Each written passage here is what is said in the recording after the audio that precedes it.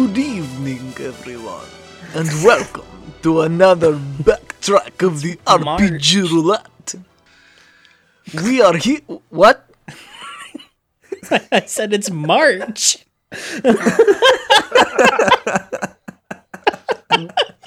Hold on, let me check my calendar. Oh, you're right. It is March. Hold on, let me go put on my other hat.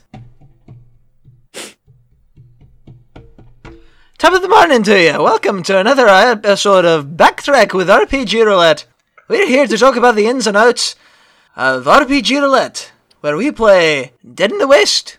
It's a game where we talk like cowboys and have a rip-roaring good time. Have a Rick And we want to share this with you. A rip-roaring good time. A Rick rolling good time. A rip with a P, roaring like a lion. Rip Good time. rolling? Rick Riordan? Sorry, I've never practiced saying these words in my Irish accent. Usually it's just top of the morning to you, or 333. Wait. You have an Irish accent? You don't always just speak like this? It's what I'm doing right now. What's your normal voice sound like? My Irish, like this? What are you talking about? I was playing with the leprechaun character that was in this room, but now he's gone. No. I wasn't doing a character. I was just doing a funny voice. First I did my vampire voice, and then I did And then the vampire left. There was footsteps. This was character work. No. That was just me acting like I was wearing different hats. I said, let me go put on a different hat. But I didn't actually walk away from my computer. So this is the sound of changing hats. No, that's me walking to my hat rack and grabbing a different hat. The best part of this is, listeners, you'll never experience this, but I can see all of them as this is happening, and it's like, they're just like, oh, so this noise happened, and then they like bend down a little bit to like make the noise, and it's very entertaining. That's how podcasting works. Hey everybody, my name's Keaton Sample. Here at RPG Roulette, Red Bet, I play Dale Olson, the washed up vagabond, now deputy of Rusty Peaks. My name's Luke Howard, and I play Jasper Hughes on Red Bet. And I'm here to tell everyone that we're gonna have a wild St. Patrick's Day. That's it. Are we doing something for St. With Patrick's? that accent? We should do something. When is St. We haven't Patrick's done- Day? Are we? Let's do something for Have- St. have Patrick's we- Day. You heard it did we here, do- folks. First. Hey everyone, I'm First Noah year, Jones. folks. I play Roy Harper. Roy Harper. Fudge. Okay. Who is Roy Harper? My name is This Noah is off Jones. the rails. He's the Arrow guy. He's the baby Arrow guy in DC. Baby Arrow? Are you talking about Cupid?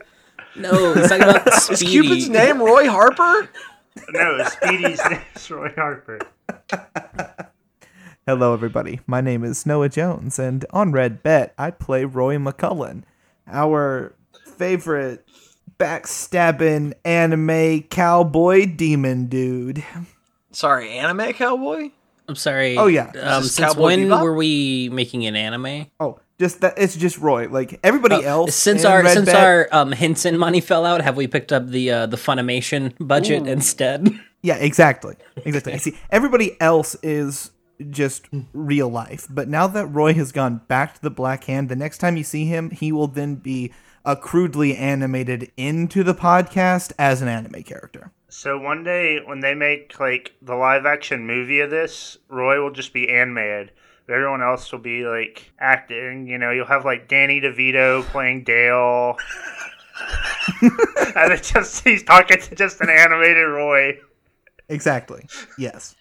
Danny DeVito is a very interesting choice for Dale because I think his size is accurate, but I don't know if Danny DeVito could do Dale's voice. He just kind of end up sounding like this. We're gonna blow some shit up now. I don't know. That's my Bing Bong voice. Man, what an intro. For those of you who don't know, Bing Bong is a goblin character that Keaton plays in one of our home games. Yes. My name is Hunter Wood.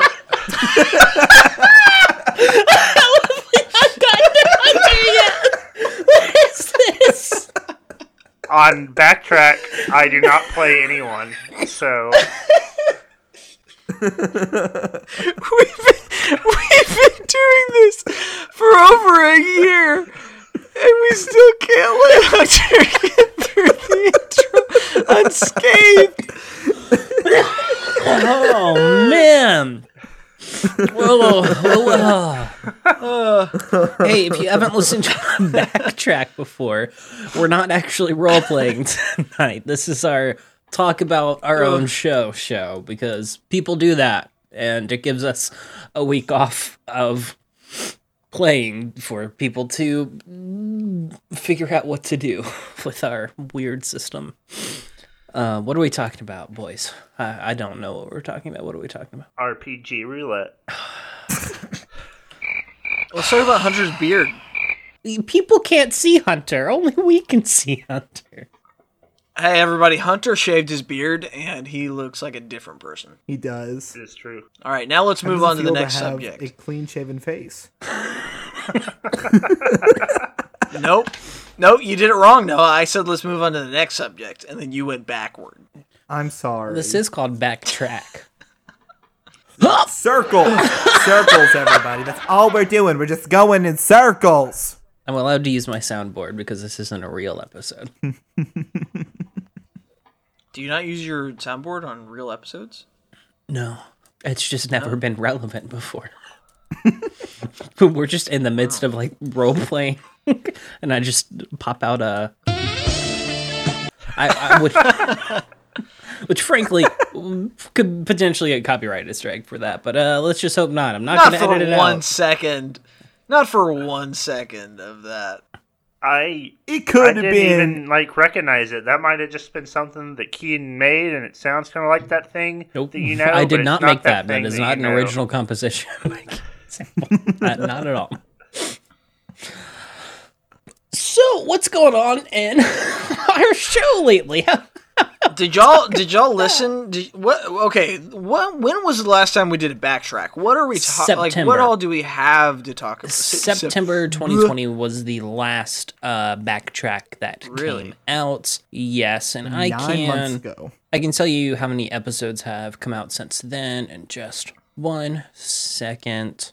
Give me some titles of episodes so I know what we're dealing with. Yeah. So since Backtrack, we have had episode 18, Missing Person, episode 19, The Nest, episode 20, Living on a Prayer, episode 21, Trust Issues, episode 22, Split, live in front of a studio audience. Episode 23, Family Bonds. Family Blondes. Family Blondes. Episode 24, Explosive Temper, and episode 25, Aftermath. So we have essentially been working in the time skip for most of since our last backtrack. Gotcha. There's a lot of monster stuff. A lot of monster stuff. I was about yeah. to say, let's talk about the monsters, because I don't think any of the audience knows about how those monsters came to be, or like basically the ideas behind the monsters. Yeah. So I guess the monsters, we didn't start off as a monster hunting show, but since we introduced Roy as being a monster hunter, I felt like we needed to have some monsters to hunt. And also it played in with a lot of what was going on, because right before our time skip, where we skip about a month, was when we released all those shadows into the world. Not to just explain things that listeners should connect on their own. But yeah, these monsters, we actually have different lists. So how many have we seen so far? Let's count, because I made it canon that there were 8 nests in the nest. And we have seen a Wendigo, a vampire, a Slua, I was going to say a Yoko Ono. That's just not correct. Hey, Yoko Ono is a monster. She broke up the Beatles. Hashtag RPG Roulette dislikes Yoko Ono. We won't say hate. Hate's too strong. But the Japanese inspired Holds a grudge against. Asian. Is she still alive? snow ghost I have thing. no idea. I don't. Hey, Hey, Yoko Ono, if you listen to this podcast, sorry, we were just joking around. I'm sure you're a fine lady.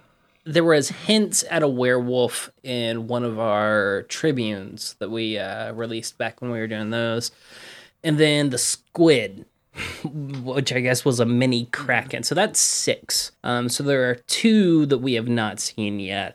The squid kind of breaks the formula because I was going into it, and Luke did this with our ice ghost, and essentially finding monsters that the lore kind of around them could at least hint in some tellings of the mythology that they were once human, that became a monster. Not sure if the squid was. I think it was just a squid monster, but hey, it could still work here for that. The rules of our own universe can be whatever they want, but that's because I'm vampires, just saying, you get I bit. doubt that Go ahead. I doubt that a squid would make a nest in a cave. So True. So are there That's all I'm 9 gonna say about monsters? I was all I'm just gonna say under about the that. impression that the squid monster was just there. You know, that was what I maybe the took shadows away had from that further fight. reaching consequences than even we realized.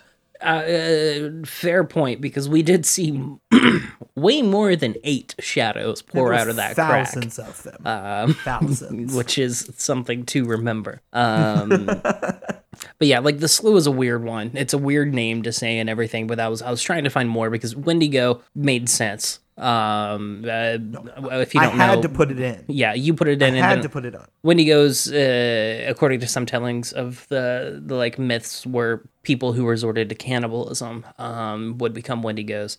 Vampires, you get bit, you become a vampire. But I wanted to reach out there and find some more interesting ones. And Sluas were, I believe they were like Celtic, whichever is the right pronunciation of that. Essentially people who would die, but they were too wicked for even hell. And so they were sent back to Earth as these kind of almost demonic, just ghoulish demon ghost things. But yeah, we've had a lot more monster hunting lately. Yes, the monsters have been very scary, and Jasper has been a little on edge. Yeah, that's probably a good talking point. We've reached an interesting point in the show where we're not all necessarily on the same team at the same time. At least in these episodes since our last backtrack, there was a lot of conflict in the group, which was interesting to role play. And I Much didn't juicy conflict. I didn't really expect a lot of it either. It just kind of naturally came up just based on kind of the core tenets of the characters we're playing. I think we're just all getting tired of each other, and so that's just play. But I like, part of me is honestly curious because this is our first time doing a long form roulette season, you know? And so I do wonder how much of that is legit, just it's interesting for the show and we're all storytellers and going for it, and our characters, and how much of that is GM conflict even in the ways we want to handle the end, because we are 15 episodes out from the end of Red Bat. Because sometimes I wonder if like the conflict between Roy and the rest of the group really is because Noah has a very different idea of what should be going on than the rest of us, and how much that kind of bleeds through into our characters. Because I know I've been guilty of that in the past, at least with, or at least I have had to in episodes come out and say, I want to say this thing, but Dale would not say this thing, just because I want to give my 2 cents about Ornias, but Dale does not have an opinion on Ornias. He hasn't ever met the dude, except for the once in the hallway that I mentioned. So it's definitely been interesting. I'm very excited. We've got 15 episodes left, and I think I have half of them. So I said will it be at real the good. end of our last released episode, but I can pull up the wheel and count No, for us like- again. We like, especially Blow it up, me but and don't spin Keaton, we had a lot of hands on this wheel, and Hunter too. It's like you guys are equal now. Yeah, But it's Hunter like- and I are equal with 3 episodes left. Noah's only got 2 more, but Luke has 1, 2, 3, 4, 5 on the wheel, but 6 because he'll have episode 26 as well. So everything that we've set up, out the window. Whatever Luke wants to happen is gonna happen at this point. Every spin brings us closer to the split finale. Yeah, no, I We do haven't. have one split in there. Yes. I haven't mentioned this since the last time, but I don't think I've GM'd since the last time. But we still need to wake up from the dream. If you ruin our story by making it Be a looking dream for that arc, next episode. I would we not do introduce that. Hunter playing a new character, but instead of the next episode, we wake up just like before the time skip, and all of that was a dream. Oh man.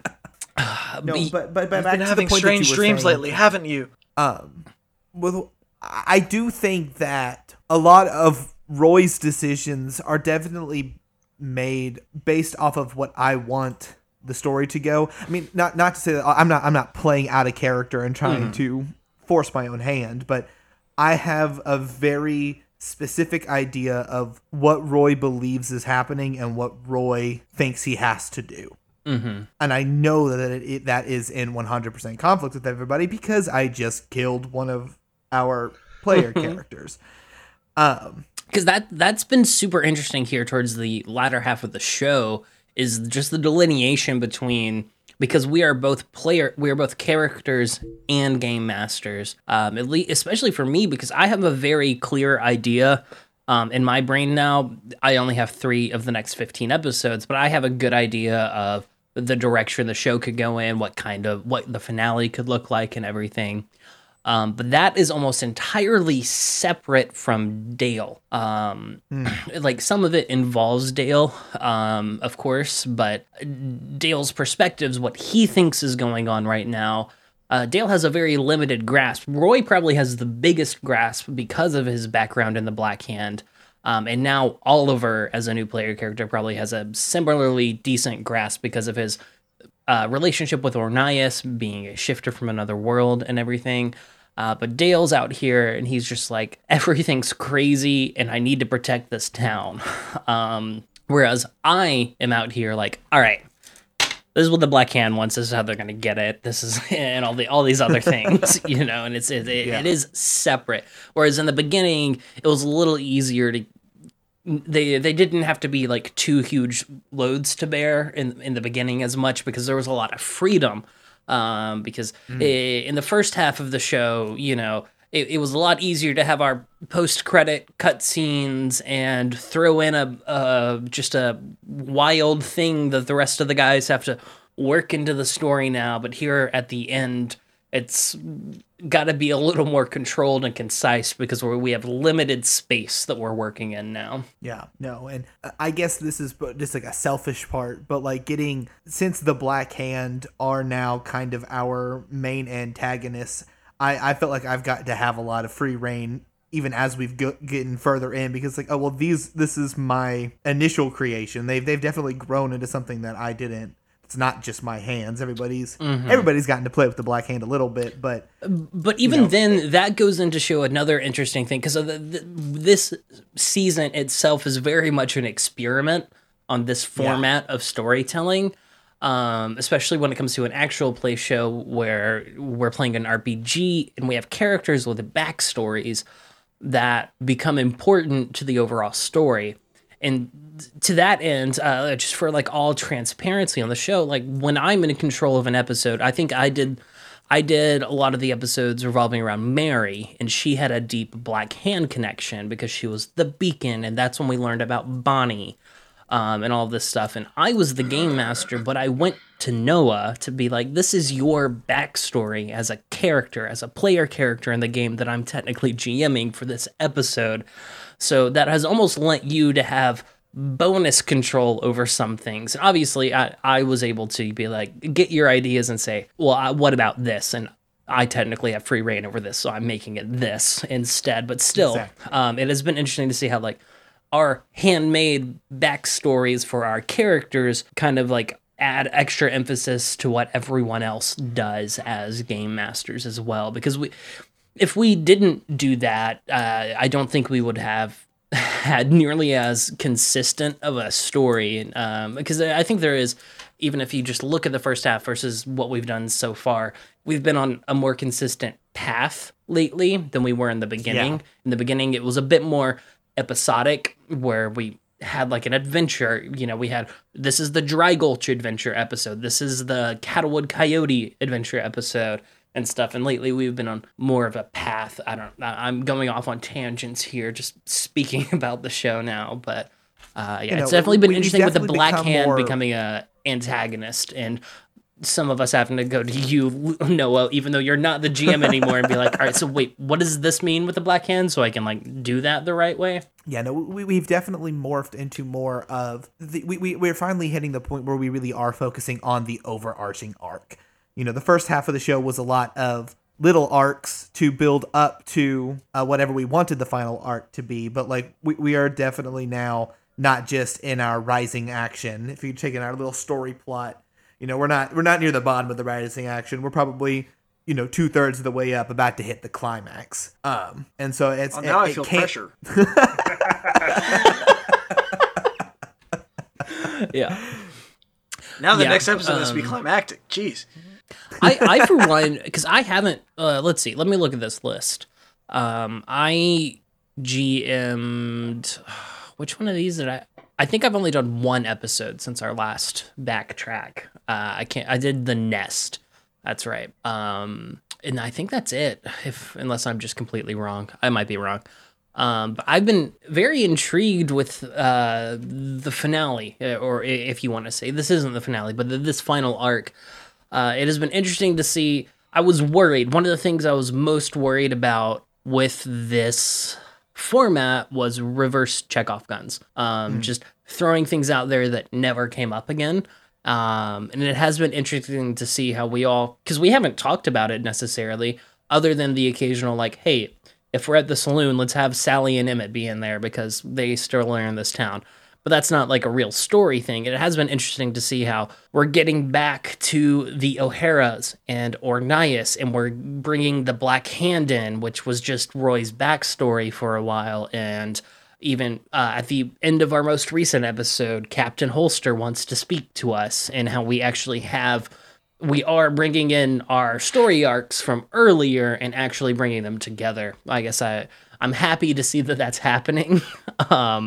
Because I was definitely very worried just conceptually about the system that kind of stuff wouldn't happen, and we would just kind of snowball into something completely different. Yeah. Listen, whenever we have a character as absolutely fabulous as Captain Holster, it would be a crime against humanity not to use him as much as possible. Okay? Like, it's just too fun. Noah likes to brag about his characters. I like Captain Holster so much, and like again, he's just so fun. Mm-hmm. He's just a very. I'm a big fan of Colonel Sheath. Or wait, has he been introduced yet? Or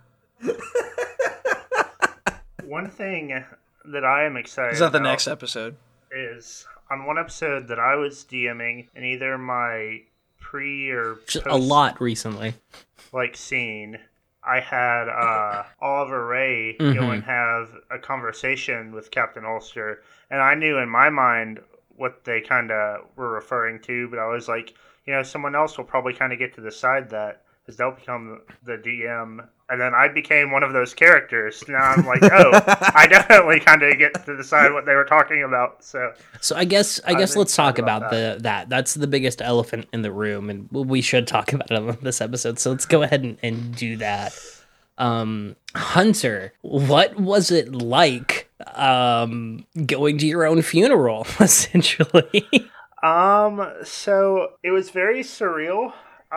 So when I planned that episode where Scott does die, I had some kind of general plans for that episode. I didn't have things super structured, and just kind of things really fell in place there at the end. Just kind of the perfect combination of roles and people being in kind of the right place for it to happen. I talked about this some, so basically when Scott did that initial roll, the way that the spell worked, that was not what was supposed to happen. I actually, because Scott was unlucky, I rolled a natural 1.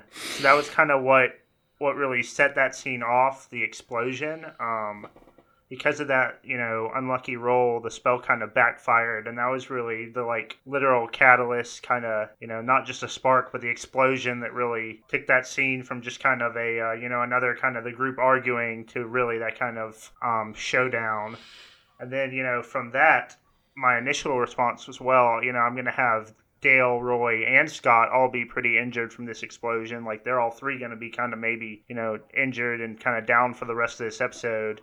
And then Kian had a really good hoodoo roll that kind of kept Roy and Dale both on their feet. And that kind of led to the two of them getting into a conflict. And then Noah outrolled Keaton, and because of that, he was able to kind of attack Scott and kill him. So it took kind of those perfect three things happening all in a row to really put us into that situation where, it was all able to happen.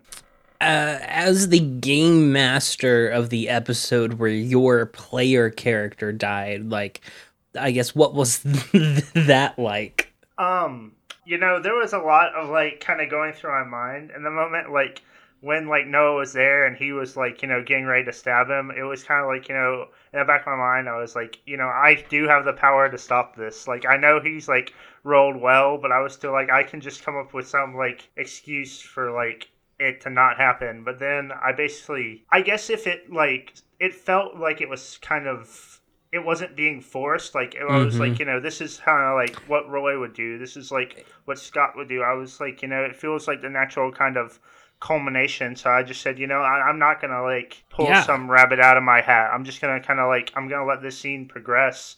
And, that was how it really played out. It really didn't feel forced, which Scott's a doctor, surprised me.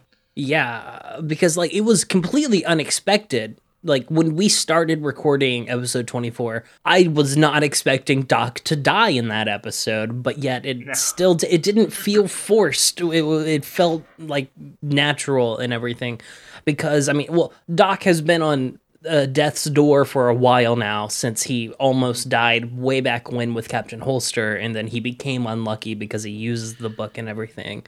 And because of the rising tension. I was about to say, ever since the episode where we discovered the hole underneath the large stone, I was Doc's gonna be the first one to die. When you almost fell in the hole and I managed to catch you, I was he's gonna die. He's gonna die. I don't know how, but I know that it's gonna be him because of this unlucky trait. Because I think Doc could survive in the first half, because we didn't do a ton that was super dangerous. We confronted people with guns, and we confronted the Beastmaster inside of Captain Holster and everything. But now that we're getting into I don't know. That's not even true, because yes, we're in the monster hunting arc, but Monster didn't kill Doc. No, the Monster Hunter was the one who killed Doc. And I did not go in again. Speaking that it was a complete surprise to me too. And whenever Doc pulled out and started casting magic, I knew what Roy's thought was. I have to stop this at all costs. But I wasn't gonna just rush in and try to kill him immediately, because the unspoken rule of you don't really delve into PvP and tabletop games unless that is discussed beforehand. But just as it went on, it was that is what Roy would do. He would that's what he's been trained to do, and he recognizes this is his friend. But at the same time, not only is this what he's trained to do, he also doesn't really know why Doc is doing the thing that Doc is doing, and he has a feeling, if he doesn't completely know, who's whispering in Doc's ear. And because of that, he can't just hold back on that. And so again, that's why I tried to take it step at a time. I knew once the explosion happened, I knew what Roy's steps were going to be. It was going to be confront Doc if he doesn't confess or come up with a reason why he shouldn't kill him. He was going to have to kill him. But I tried to take those steps. And if listening to the episode, it probably didn't feel like it was very long, but it definitely was very slow-mo in my head. I'm going to take one step at a time, because me as Noah did not want to kill Doc, but I knew it was the steps that Roy had to take. So who has blood on their hands so far? Dale killed someone first in this episode. He killed Reuben O'Hara. Roy definitely has blood on his hands, but now he has a player character. Has Jasper killed anyone? Yeah, Firefang. Firefang. That's Is that his name? that's right. That was Yes, his it name. was. The physical fire type attack, Firefang. Yeah. Firefang. Yeah, I killed him. I think I stabbed him with his own knife. Left him for dead. I don't remember if there was anyone else. I want to say there was. I think I've killed 2 people, but I don't remember who. I believe it. It could have happened in like combat with people. Dale has I know monster Roy- blood on his hand too. Roy like up and personally killed a Black Hand dude. Whenever the Black Hand first Yeah. got into Rusty Yeah. Peaks, I When he was in brained his a house. dude in my house. Yeah, That was when Doc got shot. Doc has almost died a lot. Like, you said, like, oh, Doc, I think, almost died in the first episode or the second episode as well. Doc has had a lot of really close encounters. Yeah, Doc had the found unlucky trait, but in reality, he's probably the luckiest of all of us because he Exactly. Because he hadn't he actually did. died yet. until he did. Yeah. Which I guess Doc was the least ready to be in dangerous situations. He was a man of medicine, whereas we had, I don't know. Even though Jasper wasn't sheriff all the time, he was just a boy with a drinking problem, and Dale was just an old man. I don't know. I will say, like, I think if a player character had to get killed while I was DMing, I would have rather have been mine than someone else's. Like, if Noah had just been like, I'm gonna kill Dale, I would have been like, oh, I don't. Okay. Like, I feel like that would have been a lot harder for me to like DM through. True. That's a good point. Is like, yeah. like it's easy to say like, okay, I'm going to take my own character away from myself, but to say like, I'm going to take Keaton's character away from him is like, Yeah. oh, like okay, we have that sort of power, Especially Like, because in Dead in the West, hit points, the reason you haven't ever really heard us talk about hit points is because this system, your player characters don't know their own hit points. Technically, the GM keeps track of everyone's hit points on their own. So it is easier to be like, okay, my character's dead, and to accept that. Whereas if yes, Roy had stabbed Dale and Hunter was the Cowmaster, it would have been harder for me. I would have had to look to him and be like, am I dead? Where instead of just accepting That's a that good is what point. has happened. Yeah. Yeah. Which I won't probe about what it's like playing a new character because you have only played Oliver for one episode. So I think that will be best. But you got to saved turn into a for tiger. That was cool. It's That true. was cool. He turned into a tiger in front of a church. It was great. Yeah, I did.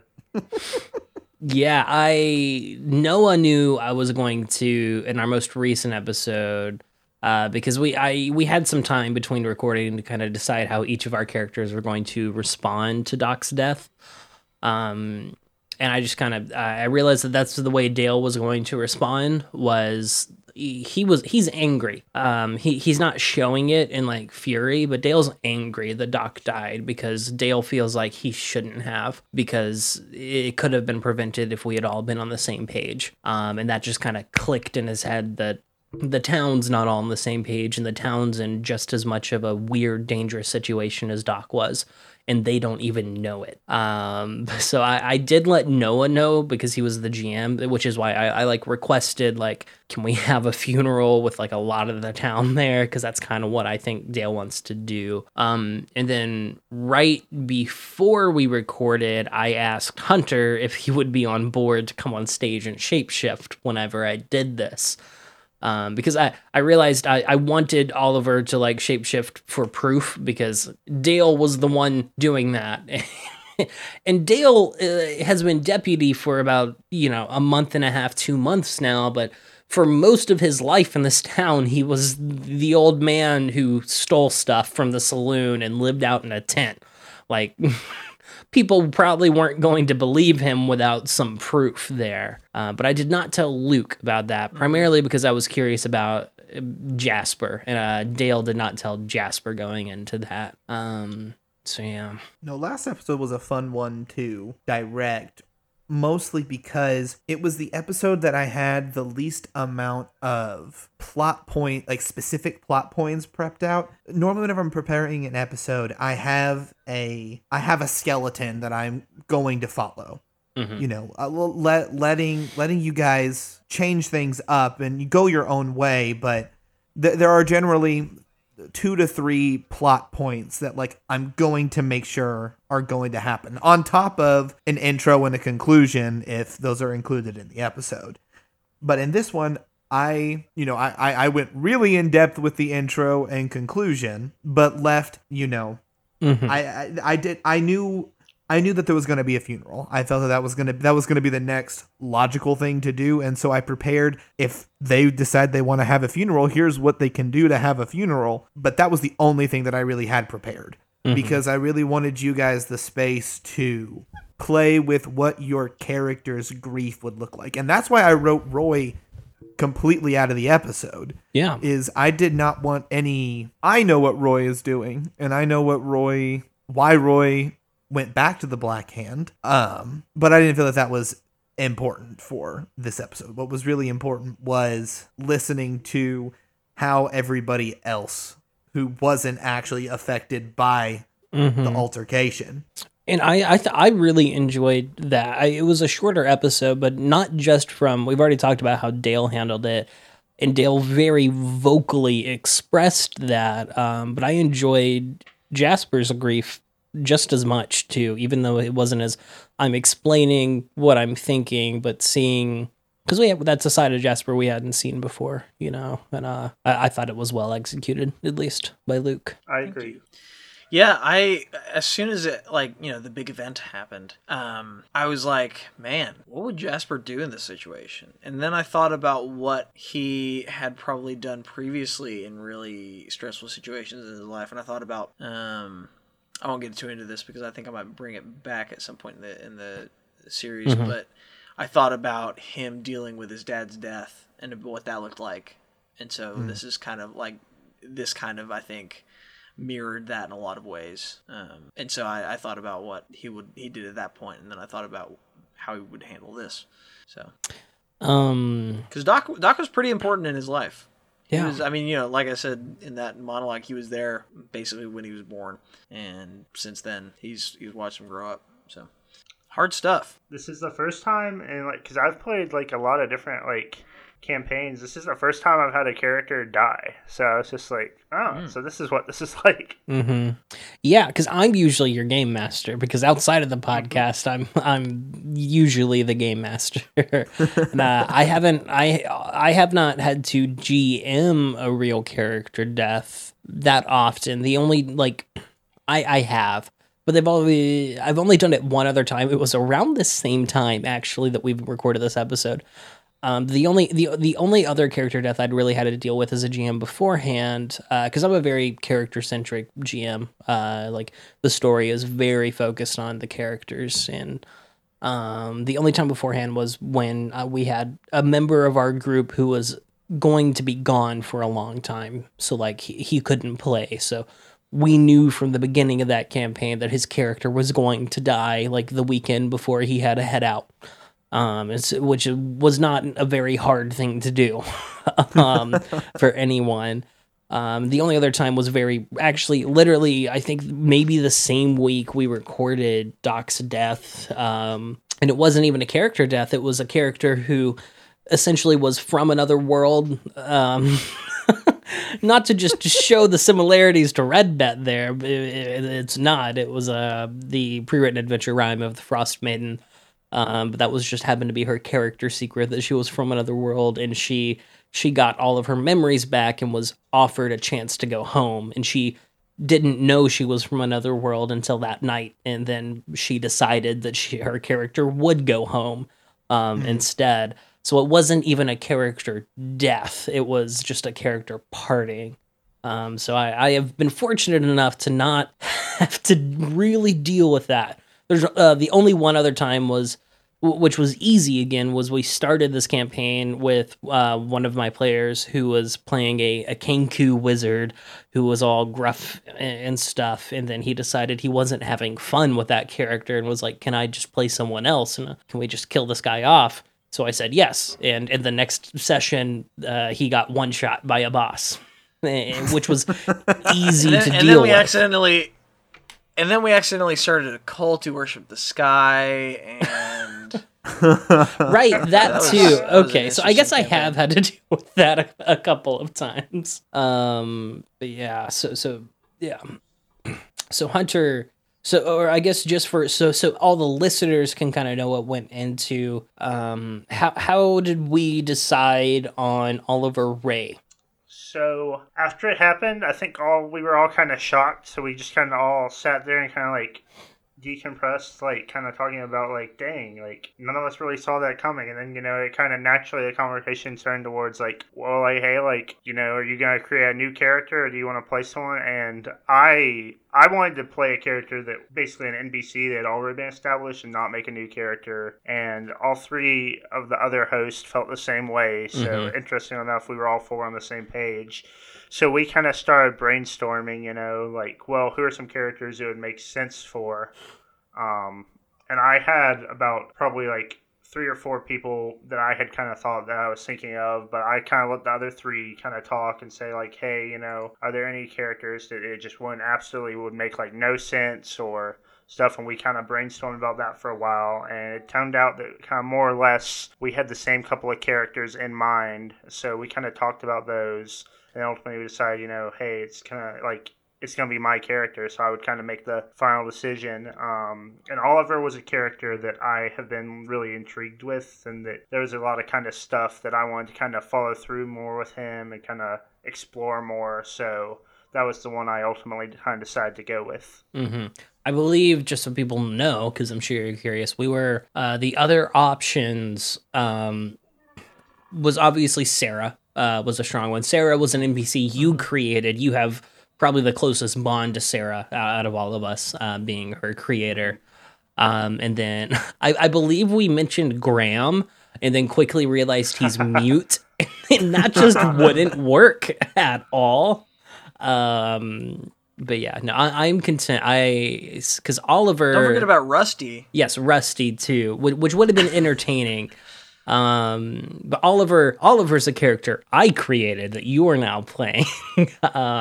So I'm intrigued about this. So then again, we've talked about this in the past. He's a character I created, but we all 4 of us have done stuff with Oliver. He's very much a community character. But now he is yours, Hunter. I think he should have been Briarpelt. Briarpelt. I think that would have been a good character. Briarpelt. Where is Briarpelt these days? We haven't seen Briarpelt in quite a while. Mm-hmm. Yeah, where is Briarpelt? It's because we just keep introducing new characters. He worked at the saloon. He's working as a cook in the saloon. Mm-hmm. Gotcha. I keep forgetting that. That's my thing, is that, when was the last time we updated our character sheet? Because I think the top of it says, like, August. So we definitely need to update. I update it whenever I GM a session with a new character, but I haven't done that in a long time. I updated it after the last episode, but the only update I did was next to Scott Lewis's name. I put R.I.P. I left the document. I saw that, and I that next day I went back and looked at it, and I died. I thought that was the funniest thing. Because we also... We introduced very recently this Peter guy, big beefy Russian beaver trapper. Oh yeah, he was another character we talked about Hunter possibly playing. Yeah, was Peter, because he's new, so it's just like new person in town. You can just whoop. Yeah. But Oliver made the most sense. Oliver and Sarah, really, and then you chose Oliver, which we're all happy with. Made the most sense due to being in the loop about everything, and us not having to completely deal with. Well, we need... Imagine half an episode of us is just telling this Hunter, who's Hunter's character, about all the goings-on. It's been quite the ride up to here in our first 25 episodes of our 40-episode season. Can't wait to do 80 next season. Gosh. No. I guess we can kidding. talk about next season briefly. Oh, okay. Just in the sense of Bleefree? season 1 and 2 were very different, but we have enjoyed the 40 episode structure. So season 3 will be another 40 episode campaign in a brand new system. We have begun working on deciding what that will be, but we will announce. We'll announce all that once Red Bet is over. But it is in the thoughts of all of us. Pre-production phase. And just, I guess this is always a good enough place to make like announcement type deals. We will likely take a little bit of a break after Red Bet when it's done. We've got some time. We got 15 more episodes, and at our 2 episodes a month-ish pace, that we got a few more months here. It'll likely be sometime in the fall of 2021 when we wrap up Red Bet, and then we will probably take some time off just to really prepare that next season. And in the meantime, we'll either release some bonus content to the main series, or we'll have something for you to listen to before we start season 3. But on season 2, we were going to take some time here to do something we don't ever actually do on the main show, which is level up our characters. Because we forget. We forget all the time. Yeah. How what is the level cap for this system? What Will put in the book was 12. Yes. But even in that, he's like, hey, it might make sense. I mean, this is just an outline. Like, if you want to go past this, you can do more. Or you can like do two of the upgrades per level. Like, it's just kind of like whatever fits your campaign. Do that, which I really respect because it gives a lot of power to the GMs. It does, because I mean we've definitely had a very slow level pace, but it makes sense for our campaign.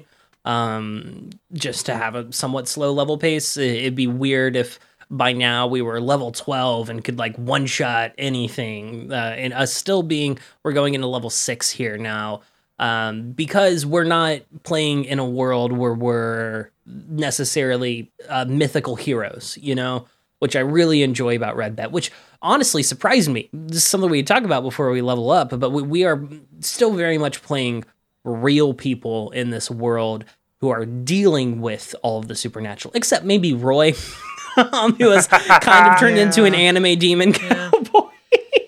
Yeah, like I had okay. Roy has evolved. I mean, not that every character has evolved a lot. Yeah. I know for a fact Roy has probably evolved the most out of every character because I had two character traits that I decided were Roy whenever we went in, was that he owned a boot shop and that he used to be a part of a gang. And so it has just been I know I've said this a bajillion times over the thing. And so, I just want to really stress that right now in the fact that he is now anime demon cowboy. Is that I did not plan him to be anime demon cowboy at the beginning. Which is of fair, this because podcast. when we get into leveling up in Dale's new ability, Dale has evolved in ways I never expected. Not just as a character, he has definitely grown to have much more of a heart and to be much more of a 3-dimensional character lately than he was just wily old man Dale in the beginning. But yeah, which just comes out of us developing our world and our lore and everything. But no, also, yeah, go ahead, Luke. I think that Jasper is the only regular person left in our party. Yes, he is. Because now we have a shifter, someone who's not from this planet, and a demon anime cowboy.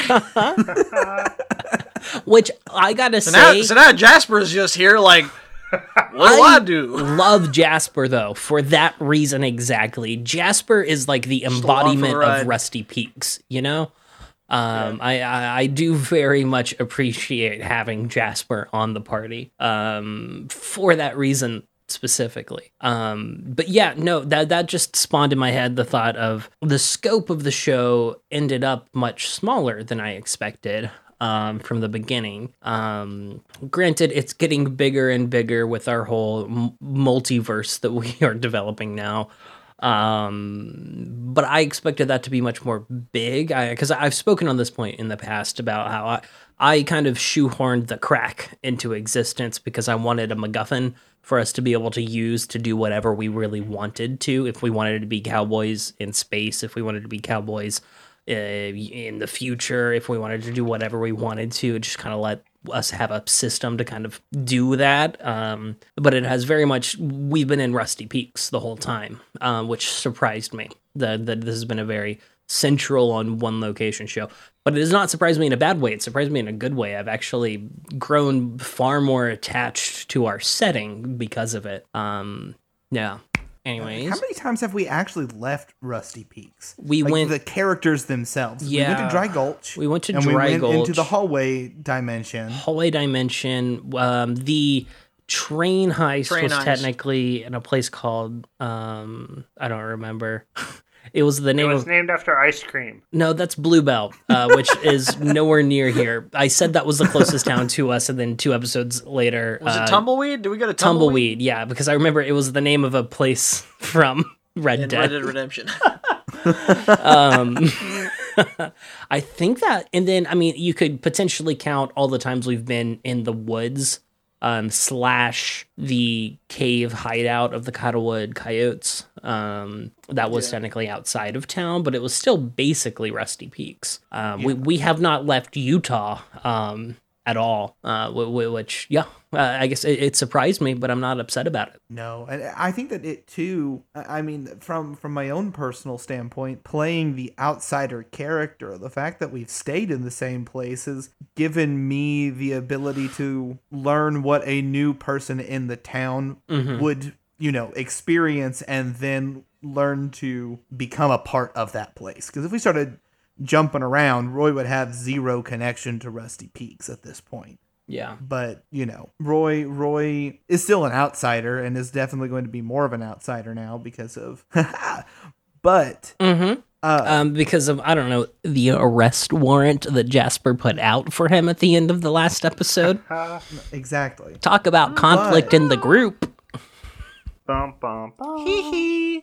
But Roy has learned to love Rusty Peaks. It's not his original home, but it is now his home, and he's doing some horrible things to protect it in the ways that he knows how. Well, So what abilities are y'all taking? yeah. So let's talk about, so leveling up to level 6, we get 4 new learning points, which, to just refresh you on the way Dead in the West works, we have our facets, essentially. These names have changed now that the book has been finalized, but I still have the ones from the quick start guide we got at the beginning. Our facets, which are toughness, frontier, wiliness, our scrapping, which is our fast hand, our steady hand, our hard hand for fighting, and our talking rolls. And then everything else is in our experiences, which we get to, there's a list of suggestions in the handbook, but we can also make our own if they are relevant. And that's where our learning points go. And then every once in a while, we get new abilities, which the abilities in a traditional game of Dead in the West, the game master kind of decides with the character what that is based on things they've been doing for a while that makes sense for the character. And for us, in our weird, we're all the game master system, it means we workshop them together or on our own, and we get the approval from the rest of us for them. For what those abilities will be. Let's talk first about Oliver Ray's character sheet, and we can kind of, because people know that I have sympathy and distraction. I've used them on the show, but this is a brand new character sheet for Oliver. What is this looking like? Yeah. So at first, one of my abilities was just shifting. And I had that kind of as a catch-all for all of his kind of, shape-shifting abilities. And then I kind of started more, I thought about it. I was like, I feel like there's a relevant difference between, like, turning into a tiger, like I did the last episode, and turning into another person. So that's what I'm taking for my new ability, is kind of like a shifting into person. So I think that will be more of kind of like, turning into that person, and also trying to I feel like there'll be times I'm probably trying to imitate someone if I'm turning into them. So kind of how well I can do that, kind of along those lines. And the original other ability that I took was kind of a I'm just calling it leadership. Basically, since he kind of used to be the sheriff, I felt like that was kind of an attribute that he had and kind of a role that he can kind of start kind of embracing. So what do those look like mechanically for those who listen who care about the mechanics behind? Yeah. Because in the actual episodes, we very rarely go into those mechanics. We do use them. We roll dice. We should always explain them to the listeners. What I was thinking, so for the shifting one is I've been rolling a d6, and I'm doing kind of, if I get like a 4, 5, or 6, it's pretty much kind of like, or higher than that, because I do have a modifier with it. But if I kind of get that, it's pretty much, like, I'm able to get what I want. The shifting works out. If I say I'm going to transform into a tiger, I transform into a tiger. But, if I roll low, I'm kind of saying, well, it's up to, like, the GM. If I say I'm going to turn into a tiger and then, like, I roll a 2, well, and say no as a GM, he can be like, no, you turn into a mouse, or no, you just can't transform at all, or kind of, whatever he wants it to be. So I felt like that kind of adds an interesting kind of level to that. I'll probably handle the new one kind of somewhat similar. I may tweak it a little bit with kind of like, say I trying to imitate someone and like I transform into them, but like the voice is really off, or it's like just something weird. That can be kind of something we workshop as well. And basically for the leadership one, what I was having that kind of look at is if there's kind of a time where I am trying to like, step in and get like an NPC to like a NPC that we're kind of on the same side with to do something, kind of like in a leadership role, I get kind of a plus to talking roles. Cool. What do your talking roles look like? Like, well, I'm curious. I feel like I have a decent gauge on what everyone's good at from playing with them for so long. But what when it comes to frontier and toughness, and then you're fighting and you're talking, where are Oliver's strengths and weaknesses? Yeah, so I made him pretty good at kind of smooth talk and hard talk. Those were the two that kind of talk, because I felt like, one, he is kind of like this shapeshifter, so, he's probably like, if he does threaten you, like, that's probably something that, like, you're going to take pretty serious. So I felt like he kind of has that aspect about him. And I went with a smooth talking because, again, with, like, all the years he was the sheriff and he was kind of in a leadership position, I was like, yeah, I think that, this is something like, oh, yeah, I think he would be good at, he's probably been in situations where he has to kind of try and smooth talk someone, so that made sense to me. And then I was kind of back and forth on, like, the fighting. Yeah, we haven't really seen Oliver fight unless he's an animal, essentially. Yeah, so that was kind of the issue I had at first. I was like, if I'm going to fight someone, like, if I'm Oliver, like, especially now that the whole town knows, well, it probably makes more sense for me to try and transform into, like, some type of animal and fight than it does to use a gun. So I didn't put as much kind of into the, like, for example, Doc Lewis was good at kind of using longer range weapons. That wasn't something where I was like, well, I'm probably not going to, there may be a situation where I do that, but I don't think it's going to be a regular thing with Oliver. So I had him a lot more with the kind of like the hand-to-hand. Hard hand skill. Yeah, hard hand. I was kind of putting that, it seemed like, at least in my mind, if I'm going to transform into like a wolf and try and swipe someone with my paw, that would be hard hand. Yeah, I think I agree with that. Cool. All right. Noah, what are we getting with level 6 anime cowboy demon Roy? So, let's talk through his abilities. So his first ability is stare down the barrel. This one's the only one that doesn't have, like, I've written little descriptions for all of them. This one is just, it's, I have advantage on hard talk rolls if pointing a gun at an enemy. Yep. It seemed pretty straightforward. Then, finally we finally got around to his nickname, Demonize. Demonize, demonic bloodlust flows through your body, allowing you to take advantage on all attack rolls during one encounter. Can only be used once a day. I think I want to workshop that a little bit, especially as we're now getting into where it looks like combat may be a little more prevalent and demon things are going to happen more, so we can talk a lot about that. But and now, honestly, now is the time to talk about all that stuff. Yeah.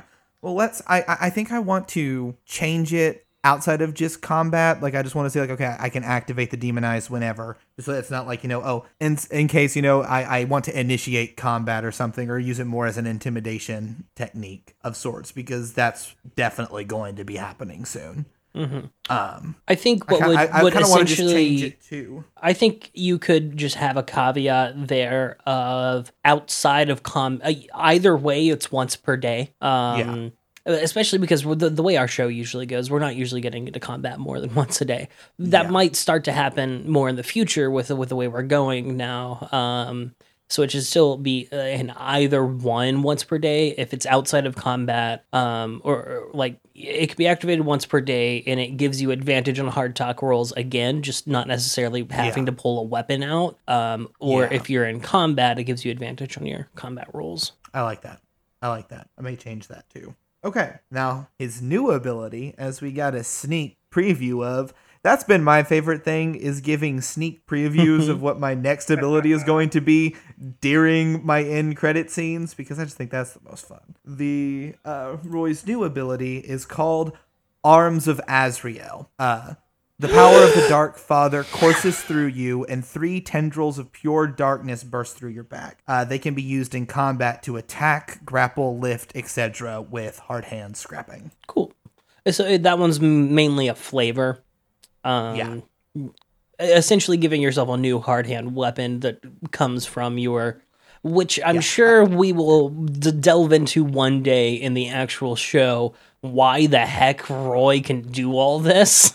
I mean, again, we're in backtrack, so I can talk a little bit about this, not without any spoilers. Yeah, no but spoilers. Something that hopefully people have been picking up on is that there's something special about the McCullen family. The 3 McCullens that we have been introduced to. We've both seen this now with Bonnie and Roy in this episode. This past episode specifically, but we saw with Gray Sky, Roy's half brother was, he teleported. And Bonnie has a similar gift to Roy, where she has the long, she has a third appendage that she uses that grows out of her back.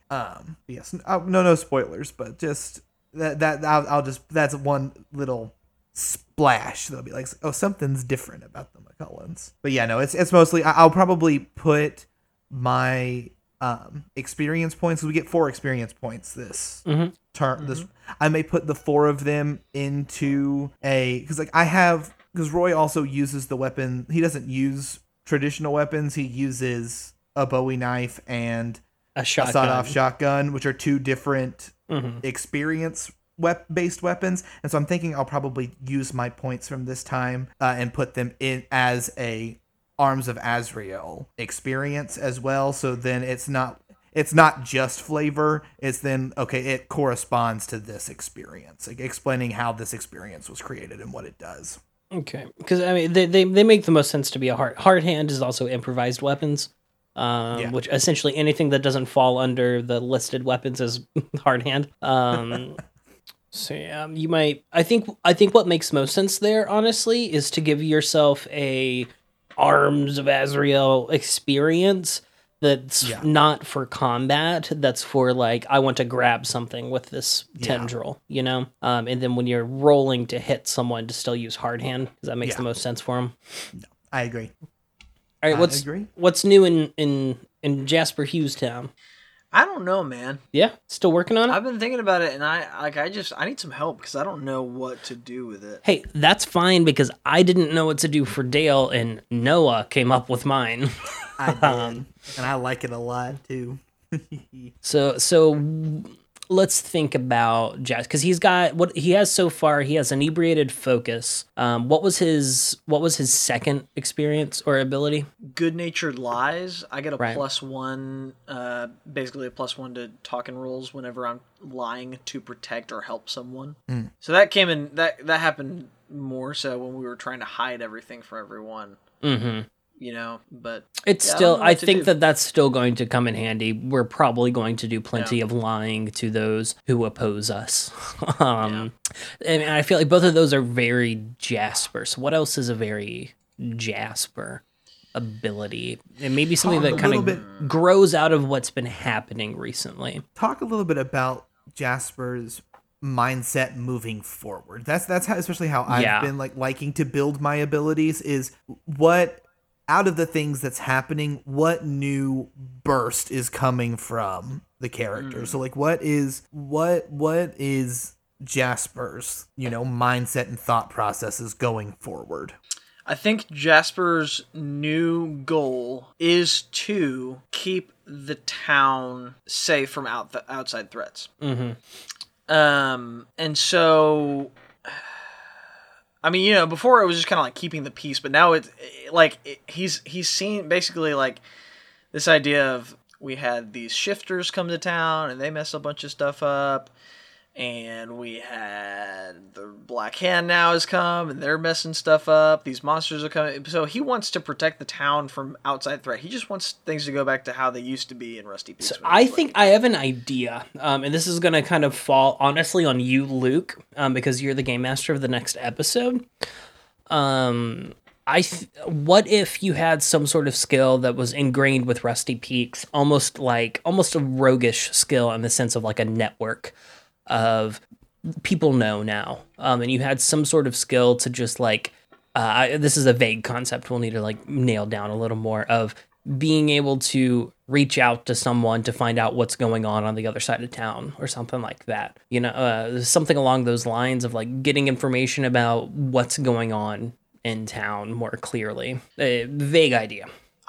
So that actually goes along with something that I had in mind, was like going along the same lines of, I'm just a normal person, almost taking a line out of the one of the handbooks from the like Apocalypse or Monster of the Week. Yeah. If you're not familiar, that is one of the Apocalypse World games. But Monster of the Week, one of the characters that you can play as is just a normal person, and one of their moves is like, I'm just a guy, or like, it basically just that's like kind of what their moves are centered around, is them just being a normal person. And so maybe something like, I'm able to get information out of people if I like, because I'm just like them. Right. So if I'm talking to another regular human, I'm able to get information out of people very easily. What if a spin on that is, especially to keep it Rusty Peaks central, is that like you gain advantage on all talking roles when speaking to a citizen of Rusty Peaks. I like that. Because it makes sense. Jasper is the most relatable to the people of our law enforcement. While Dale may have done the huge spiel, Dale is still the old man, wily old man. Jasper's the kid who grew up in town and is now coming into his adulthood and taking leadership, and so he's the most relatable for the people. I think I'll call this one Just Me. Hey, it's just me. Hey, it's just me. It's just Jasper. I like that. I like that too. That's good. Cool.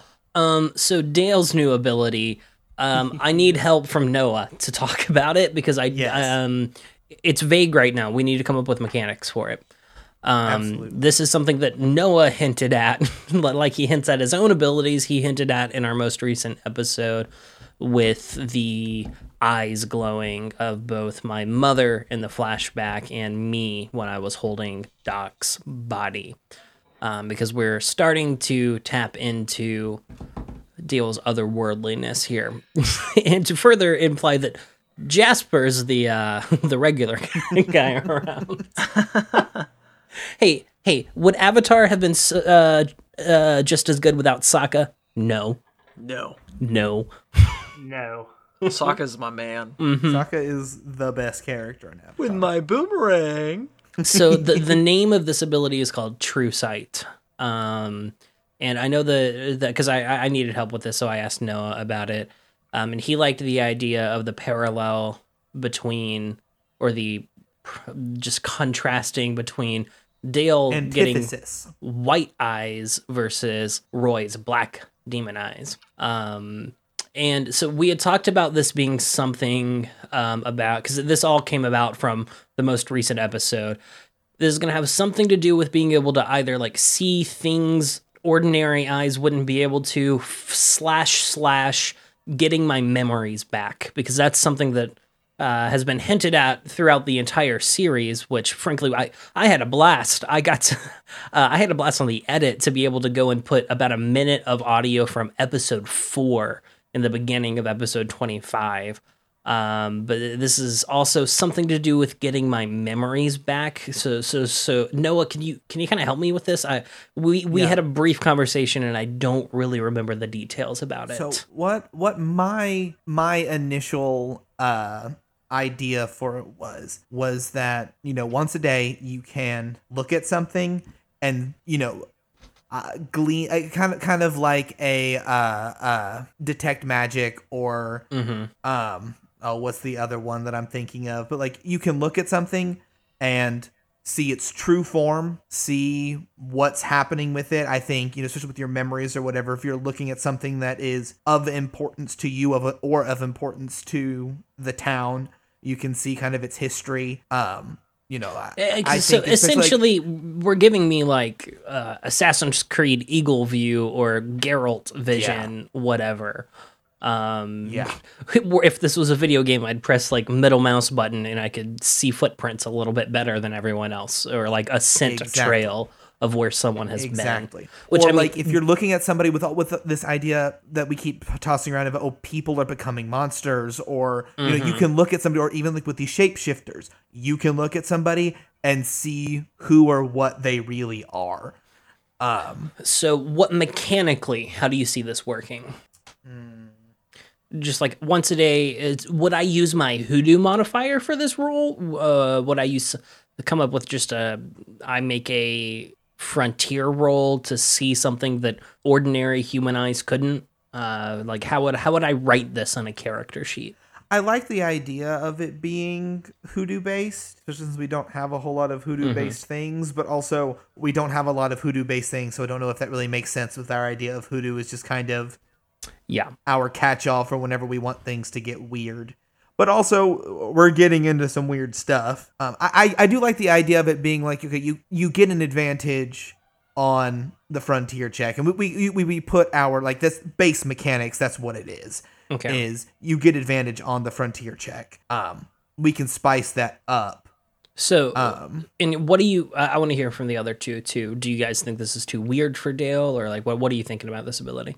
I think it makes sense with kind of like the progression of Dale's character. I feel like we've started to delve more into kind of like his backstory and just kind of like the weird stuff going on with him. I think it makes sense to kind of continue that. Cool. So for phrasing, for me to write on my character sheet, I have advantage on a frontier check to see something ordinary eyes couldn't. I like that. Cool. It's called True Sight.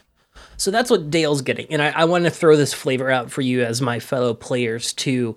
I don't want Dale to necessarily realize that like his eyes are glowing or like white or anything. That'll be a fun role play for the first time I use this mechanically. Because I'm excited to that is my and that can be how we can kind of round out this backtrack episode. We've got 15 episodes left. What is maybe our goal? Not necessarily our spoiler goal, but something we want to delve into before Red Bet is over.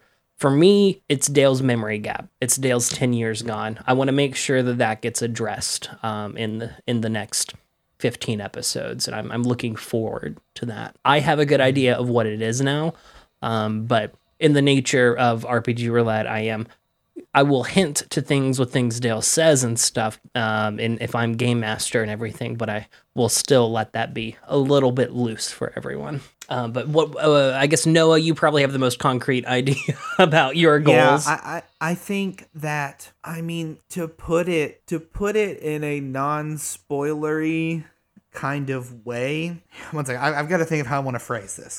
Okay.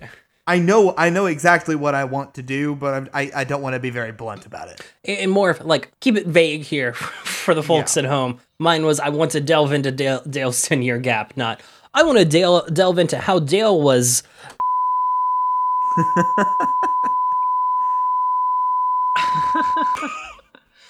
I think it's kind of a two-parter, is who the McCullens are. Cool. And like why they're important and what Roy is going to do about that. Intriguing. This is our teaser trailer for the final 15 episodes. I'll let whichever one of you has an idea, go first. I will say my goal is kind of to really just kind of examine this kind of I don't know if decision's the right word, but like Oliver is definitely very torn. He's one of the only shifters left on one hand. On the other hand, he was, the sheriff of Rusty Peaks for a long time. Obviously he has very strong feelings about, how things are going to work out with like Ornias and stuff. So, he just has kind of a lot of decisions to make. And dive into because he has an identity crisis probably coming up on, is he a Ornias worshipping shifter, or is he a protector of Rusty Peaks? Absolutely. That'll be interesting. Luke, you got anything? My goal is for us to do a combat on mounted horseback. That sounds incredibly fun. There are rules about it in the book. Cool. I'm sure that we will end up in a situation where that'll happen. I'm sure that's our final teaser. You probably got some more combat to look forward to as we round out this story, because while we will try to talk our way out of most situations, as we always do, we're getting into some situations where that might not be an option. All right. There's gonna be bloodshed. Well, thanks everybody for listening to another episode of Backtrack, the show where we talk about our own show. As always, you can support the show by going over to Patreon if you want to listen to our bonus series. We've got 2 now. We've got Hot Table, where Luke leads us through the Troika system. It's a bunch of fun. Kind of loose, anything goes fantasy podcast. And I describe it as if Monty Python and D&D had a baby. Mm-hmm. That is a very good way to explain it. I think it's Or almost if Monty Python made a tabletop role playing game, that's what Troika would be. yeah, it's good. Almost Monty Python and Rick and Morty kind of blended together, not in the like not in the down on the world and crass crudeness, but in the like, we can end up in a world where everyone has fruit for heads, in that sense. And that does happen. And that does happen. And we've also got premiering this month RPG Roulette Nickel, where we are playing the Pokemon 5e system, and Noah is leading us through that. So if you want to listen to that, you can go over to the Patreon, check that out. It starts at just $2 a month. You get access to everything there, even at the lowest tier. And at the highest tiers, we give you a thank you. So thank you to Tabor CCU, Monohim, and Mr. Grant Howell for helping us keep this show afloat. It means the world to us.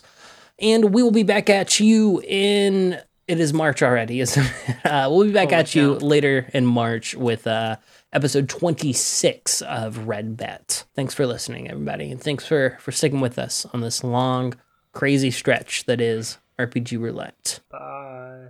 Goodbye. No wheels to be spun today.